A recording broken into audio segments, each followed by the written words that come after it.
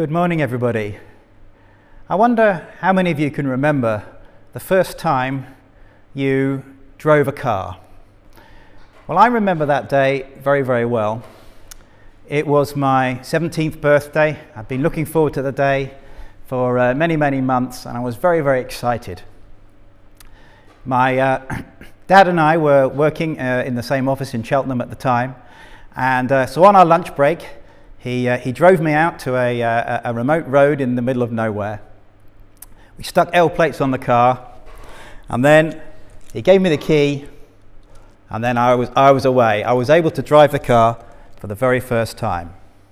And to put no finer point on it, I was terrible.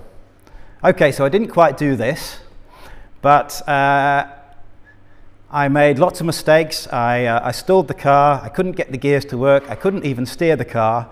What I thought looked really easy was actually very, very difficult.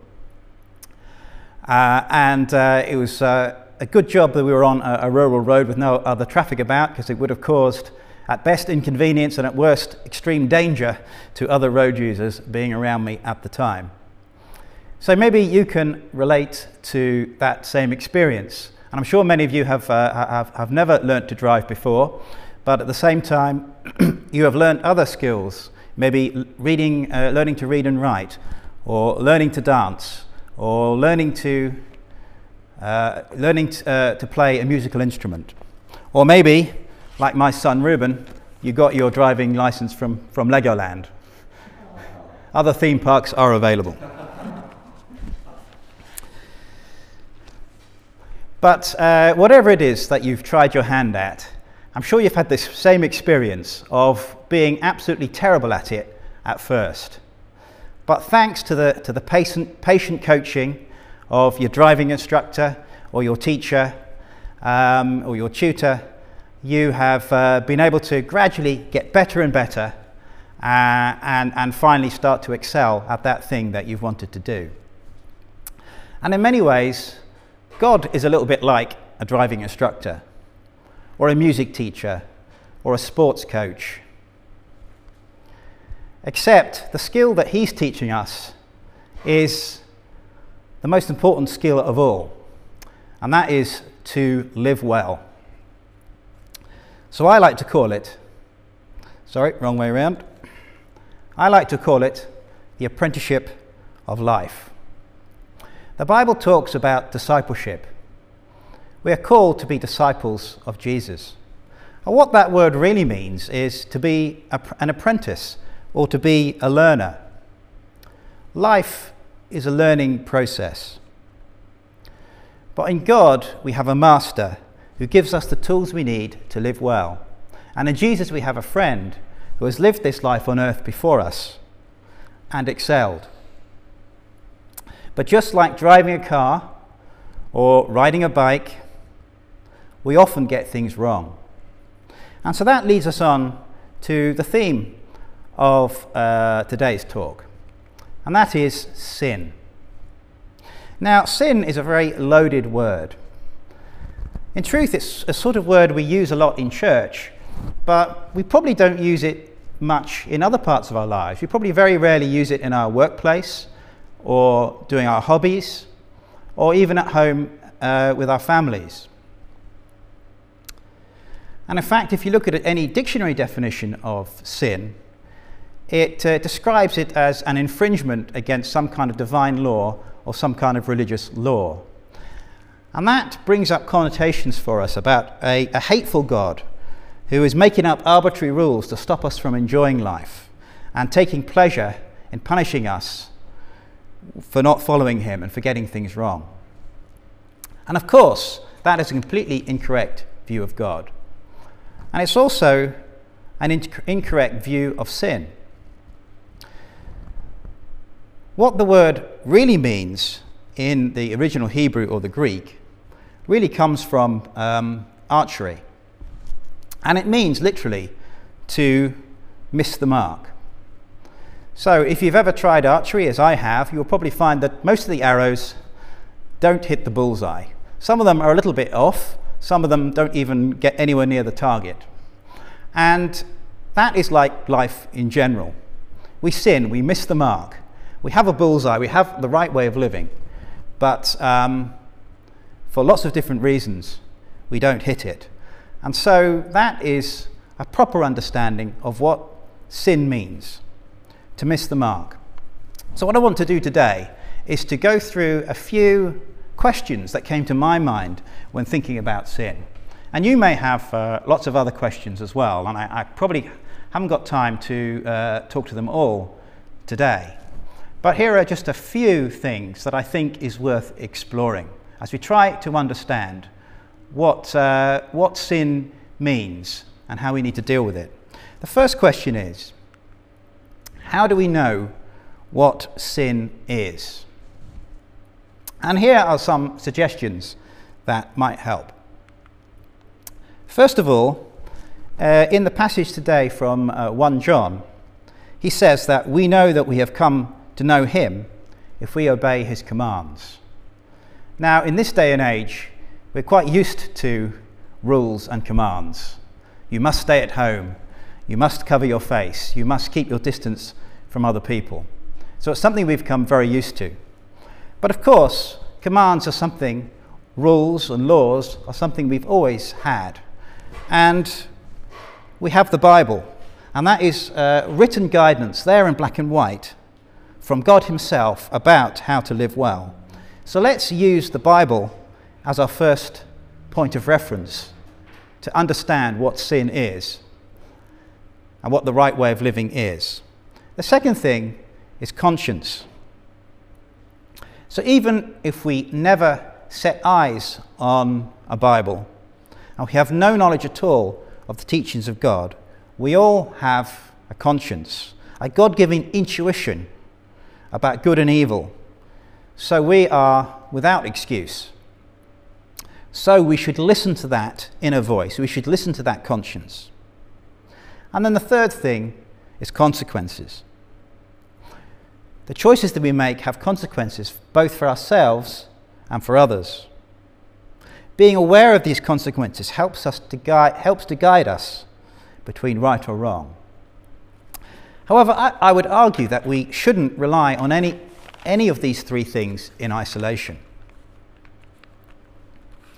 even though all these are useful tools to help us identify sin. First of all, commands. As we heard 2 weeks ago when Will introduced this series, the Bible is not a legal document, it is a narrative. It is a story into which we are invited. So it does contain the commands of God, it does contain his blueprint for living well, but it was not designed to be exhaustive or to cover all eventualities. In fact, relying on the Bible alone, or at least reading it incorrectly, puts us in danger of following the letter of the law but not the spirit of the law. And in fact, Jesus himself criticized those who were very good at obeying the letter of the law but had somehow lost sight of the big picture. We should also not rely too much on our conscience, because our conscience can become dulled and it can become a blunt tool for discerning sin. And also the consequentialist argument that says that an action is only wrong if it has adverse consequences of somebody else is flawed, because we do not always see the consequences of our actions. So if we rely on consequences alone to identify sin and to help us know right from wrong, then we do not get the full picture. So we should use all these the three things in unison in order to help us know what sin is. What is the next question? Where does sin come from? Now, you may have heard of the term original sin. Now, last week, Anne shared with us how God created the heavens and the earth, and he saw that it was good. He also created us as humans in his own image, and he called us good. So what went wrong? Well, we only have to get as far as Genesis 3 to see the story of how the first humans, Adam and Eve, decided they knew better than to follow God's perfect plan for creation. And that is really the root of all sin. It's this tendency to defy the tuition and guidance of our Master, not trusting him to be in control, but rather to go on our own way. And that is the idea that we are following a God that actually we don't want. We want to do it our own way. But Adam and Eve did not do this alone. In the passage we read today, John speaks of light and darkness, two polar opposites working against each other.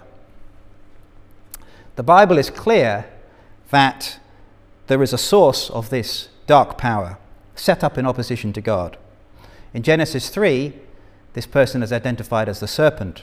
Elsewhere in the Bible, by other names like Beelzebub or the devil or Satan. So, sin is in our very DNA. It's something that has been passed down from generations to generations. In Romans, it says that all have sinned and fall short of the glory of God. But we just have to look around us to see how true that is. You will have heard and probably used the phrase, nobody's perfect. And no sane person would disagree with that statement. In fact, that's just another way of saying that all are sinners, that all of us have missed the mark. So if sin is in our DNA, we could ask, well, is it really our fault? Do we have to take responsibility? In fact, is there even any point trying to be better? So there's no such thing as a perfect driver. And in fact, if anyone thinks they're a perfect driver, they should probably hand in their license straight away, or maybe exchange it for one from Legoland. But just because I'm not a perfect driver, does that mean that if I make a mistake, it isn't my fault? Does that mean I should just drive however I like and ignore all the rules because, well, I'm an imperfect driver anyway? Well, of course not. That would be stupid. So we need to take responsibility for our sin.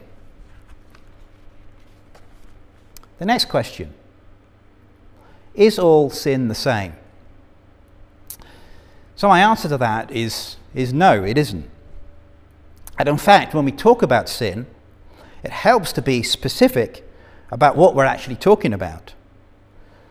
So, if you're learning to drive or learning the steps to a new dance, you need to know what you've got wrong, not just that you've got something wrong. So the same it is with sin. We need to name the thing that we're struggling with. Hopefully in the notes below this video there should be a link to a blog that Will wrote a few years ago, which I would recommend you read. And this contains different words and phrases that might be more helpful to be specific about sin and the different types of sin and the things that sin actually looks like in reality. And so here are some of those words. And I won't go through them all now, but please do read the blog. So, for example, the word evil is used a lot in the Bible. In fact, it just means the opposite of good. But today we sort of reserve that kind of very strong word for the very worst of abuse, the things that we would think that no human being could ever do to another human being. But not all sin is intentional. So often it's our negligence, our thoughtlessness, our carelessness, which can cause hurt to others. And in fact, even our brokenness, our failure to see ourselves as God sees us, is sin. So all of these things are different, and even within these categories, there are huge differences. But it's all sin. It's all missing the mark, and it is all missing the mark of a life well lived.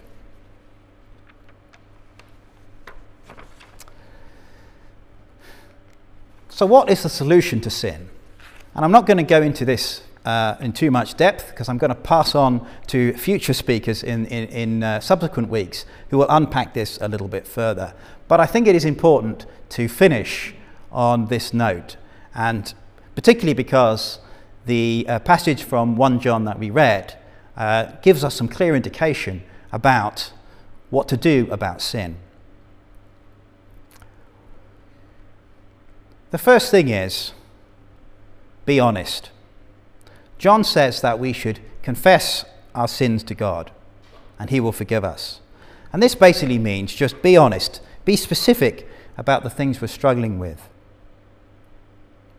If we stay in denial about our sin, then it gets us nowhere. Then we don't get off the first step.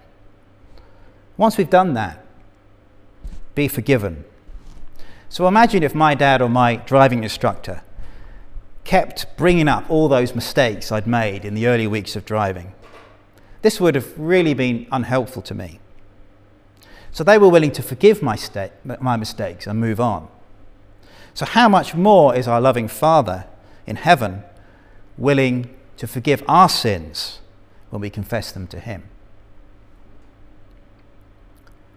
The Bible also talks about repentance, and this basically means to do better, to not keep making the same mistakes over and over again, but to make progress in our learning. In fact, if we want something to aim for, verse 6 in chapter 2 provides it. We must walk as Jesus did.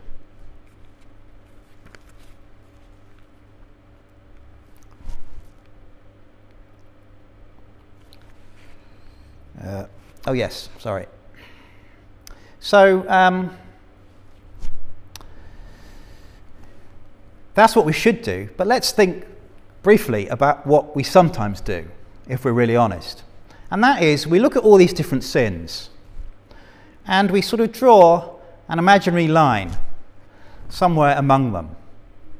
And we say that those things above the line should never be forgiven. These are terrible things that I would never do. We should never be willing to forgive those things. And things below the line are things that do not need to be forgiven. And by some coincidence, those are the things that we do. And so we feel, well, nobody's perfect. We can't, we can't help it, and therefore we don't need to be forgiven. And if we take that attitude, we completely stifle this kind of process of repentance that I've talking about. We deny the grace and forgiveness of God. And we also do ourselves out of the benefit of improving ourselves and living better. So don't do that.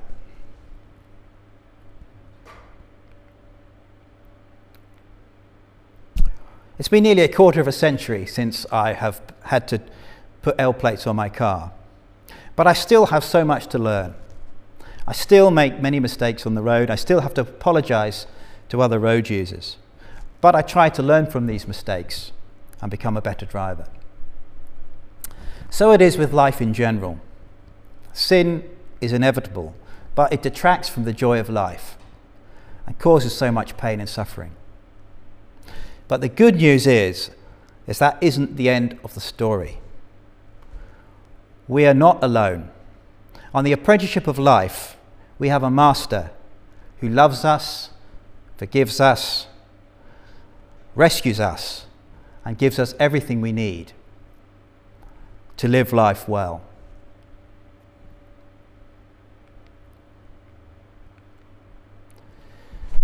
Now, we don't want this to be a one-way monologue of teaching people in the church. We want this to be a conversation.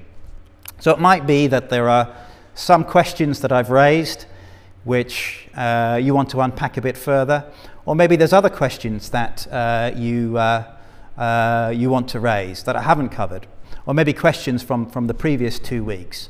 So, or maybe there's something that I've said that doesn't quite seem right. So we really do want to hear from you. And again, in the notes to this live stream, there's an email address that you can send your questions to. So I'd encourage you to do that, and then we can come back and have a further conversation and unpack this further.